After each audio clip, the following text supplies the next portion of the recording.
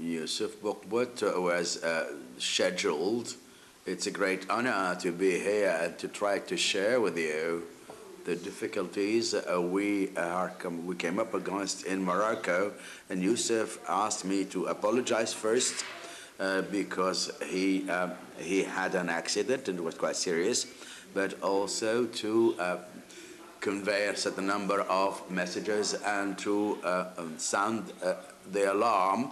And in everything he conveyed to me, there is a number of traumatic situations for archaeology. I'm not an archaeologist, I'm an architect. I did not participate a lot in excavations, archaeological excavations. I should explain it. But today we're going to see the fruit of my own work on the ground as an architect, but also I shall also we cannot actually separate architecture from anthropology because we work with communities anyway. I shall also refer to Abdullah Fili, who published a beautiful work which won the gold medal in France, the French Academy. And first, I will show you slides which show the negative consequences of intentional or involuntary, the unintentional destructions in Morocco, in which some book sent us to these slides for an integrated tourist resort. We sacrifice unique monuments, and we forget that this could have valorized the area, and they just destroy it, and we do not make sure that these monuments that you see are preserved, and there are no preventive excavations, because that does not exist in Morocco, because we have always a salvaging archaeology, but there isn't a lot of money. So this is the work that was launched by Yusuf. The Zagora fortress was prospected during colonization, was destroyed as a result of a work of collection of stones to sell them.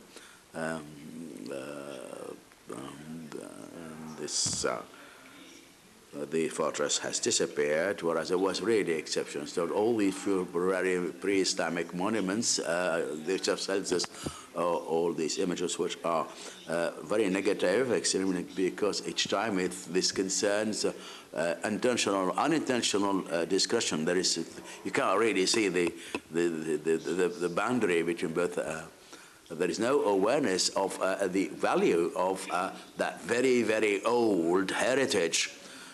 These are his images, but at the same time I show you my own pictures, which are those of my own work as an architect.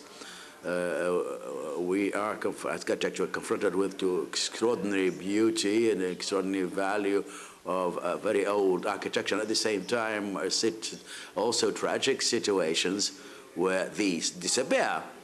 The projects would be presented on the Anti-Atlas. I chose a few that are emblematic to convey to you this patrimony, this heritage hope which comes, and this and it explains that we can be motivated by the very fact of managing not to destroy them. So, in fact, we all, archaeologists, architects working on such beautiful sites, or other researchers on the ground, each time it's the commitment of our own committed that counts, and we end up by the archaeological sites and other successes, which are in fact due to the commitment of Yusuf Abdullah Fila, myself, and others. But we're not enough in a country where there are 10 archaeologists committed in missions. Of course, we have archaeologists in administrations and offices, but the archaeologists on missions, there are only 10 of them in Morocco. That is for all periods, are there antiquity, ancient Morocco, medieval period, etc. I try to be attentive each time so that we come in contact with the communities. We can document, but if we document just for the sake of documenting, it doesn't make sense in my eyes. So this we try to preserve the immaterial heritage, but also the memory of resilience, which is embodied in the places. We cannot save sites if we don't have men, or sites where there are still customs. But when there is more or less intentional destruction, there is the destruction of the spatial practices linked to spaces. And here I come to a point that is important, and that we find, and alongside this necessity that there should be documentation, and at the same time a real situation of destruction. We had the rain of 2011, 2010, 2014. We have the necessity to explain, and in the face of the failure of an educational system, try to propose other paths. Before speaking to you about these crises, terrible crises, about heritage, we have restored, thanks to Nada, who is here, and thanks to Prince Klaus also for 2016-2015, the two sites which are collective granaries. Each time there is a restoration, we must ask the community to authorize us to restore. And we try to restore with the means we here we used lime, and we tried each time on sites that were extremely damaged. You can see the difference of color of the stones in our work of reconstruction. We have each time elderly people, a committee of elders who come and tell us this is good, this is not good, and who give their opinion. So you can see that this is beautiful granary, collective granary that we call Agadir. They are, for the most part, destroyed now. There was, for the 8 Harbin, there were a lot of granaries. These two testimonies, the others are simply finished, gone. It was extremely, therefore important to show how we should restore. Because unfortunately in Morocco, we don't really know always what restoration means. And many people are astonished that we do not restore with cement. And we have to explain time and again how the ancestral means are the most important, the most interesting, and that they are the only means to restore adequately, appropriately. Restoring also means reopening the way to finding stones and also finding the appropriate wood and replacing the wood. There is there is an entire process that to be started that's obvious for you, a specialist, but it has to be explained, which can be the object of other explanations. Each time I want to carry out archaeological campaigns when I work on the sites on which I work, unfortunately, we do not have available archaeologists. They are all extremely solicited, and they cannot. With INSAP, we can sometimes have students, but there again, we have administrative problems to convince them. Another example that I would like to show them is the Qsar Dasa, which was saved by the South Agency, which is a development agency, and by a very active person, particularly its director, Mr. Hashim Haji, who became aware of this heritage, which is a very old heritage because we have antique, prehistoric paintings, and there are layers of cultures who have lived in this area, Jewish, pagan, Christian, and then an immense importance for the Islamic culture, which was for a Zawiya, which was created in the 11th century. What saved this Qsar is that all the new town has in fact developed below, and Sister Qsar was above, and it was protected by the palm trees. We have avoided all the standard destruction that we can observe in a lot of sites. I'm thinking about Silzasa, where there are where public authorities do not know. When I was asked to work on the Qsar, it was envisaged to install on top of the Qsar a resort.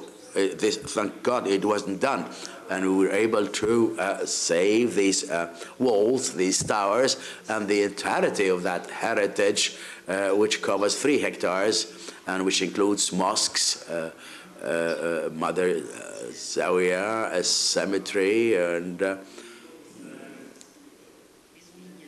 and houses, and where we tried each time to choose one representative of the lineage family so that there would be a social balance. The techniques are not always understood. They are often rejected. There is enormous work of sensitization to convince them of using these techniques without introducing new systems and new techniques. But we also had the joy of having persons who actually did not use cement. Aside from an epiphenomenon on the Zawiya that we had with the representative of UNESCO, outside of this micro event, which wasn't really very important, we saved quite easily, because we had all these spaces where people used to come and where the population asked us to describe a sort of open air theater, and the publisher asked us to add lodges for both men and women, and the poetics of ruin. I'm not very sensitive to this, but you can see the previous picture.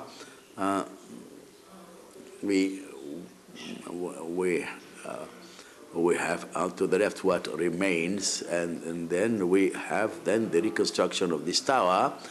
We didn't do it with archaeologists, we were in contact with them, but we had an archaeological approach, and we preserved it as it was on the stable parts, and then we put a sand, and we used earthen mortar. That is, we respected all the major principles while trying to deliver them to people. We have reactivated the memory of these techniques with this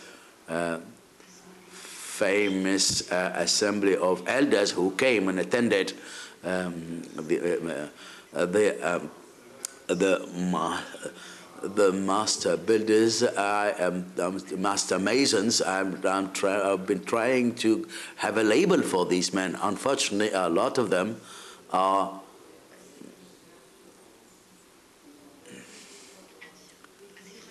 rather fragilized socially, and after a certain age, they no longer come and they will not work. So they accumulate, and if they accumulate a lot of money, they will be doing other forms of work like a small trade, and they will leave aside what their hands hold, that is this living treasure of technique. So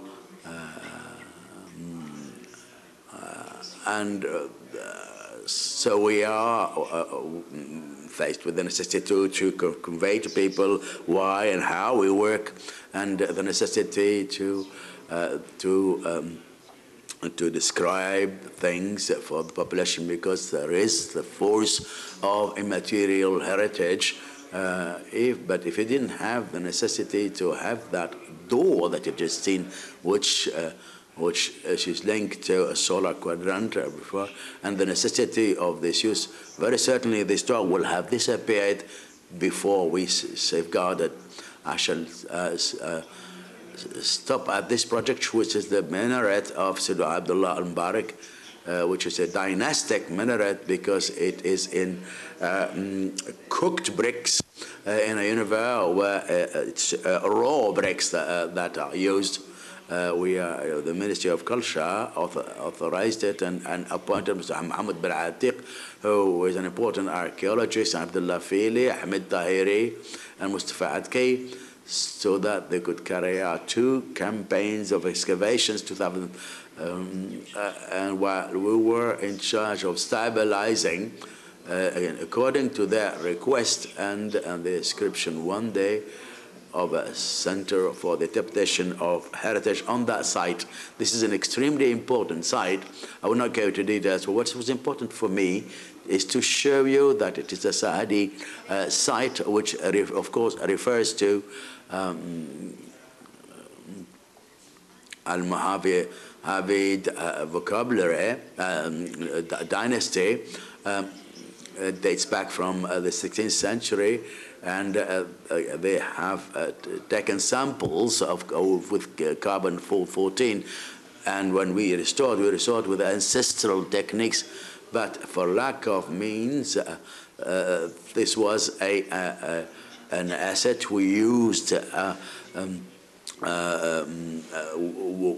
Wooden scaffolding inside especially, and we used ashes, and I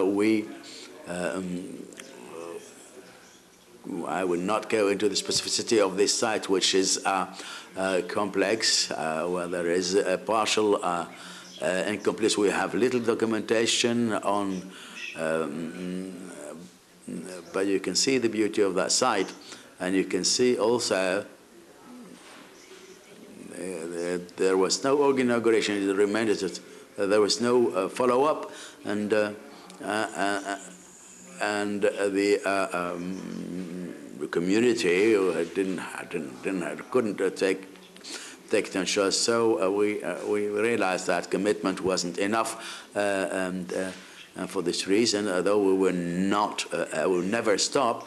Here we have the beautiful site of Armat, and this is and the archaeologist Abdullah Fuli spoke about it a lot for the Louvre exhibition, where because of a road built in the middle of the site last year, about 2 years ago, they discovered a qubba on the model of the Al-Muravid qubba of Marrakesh, and they were lucky to find the entirety of the environment of the period.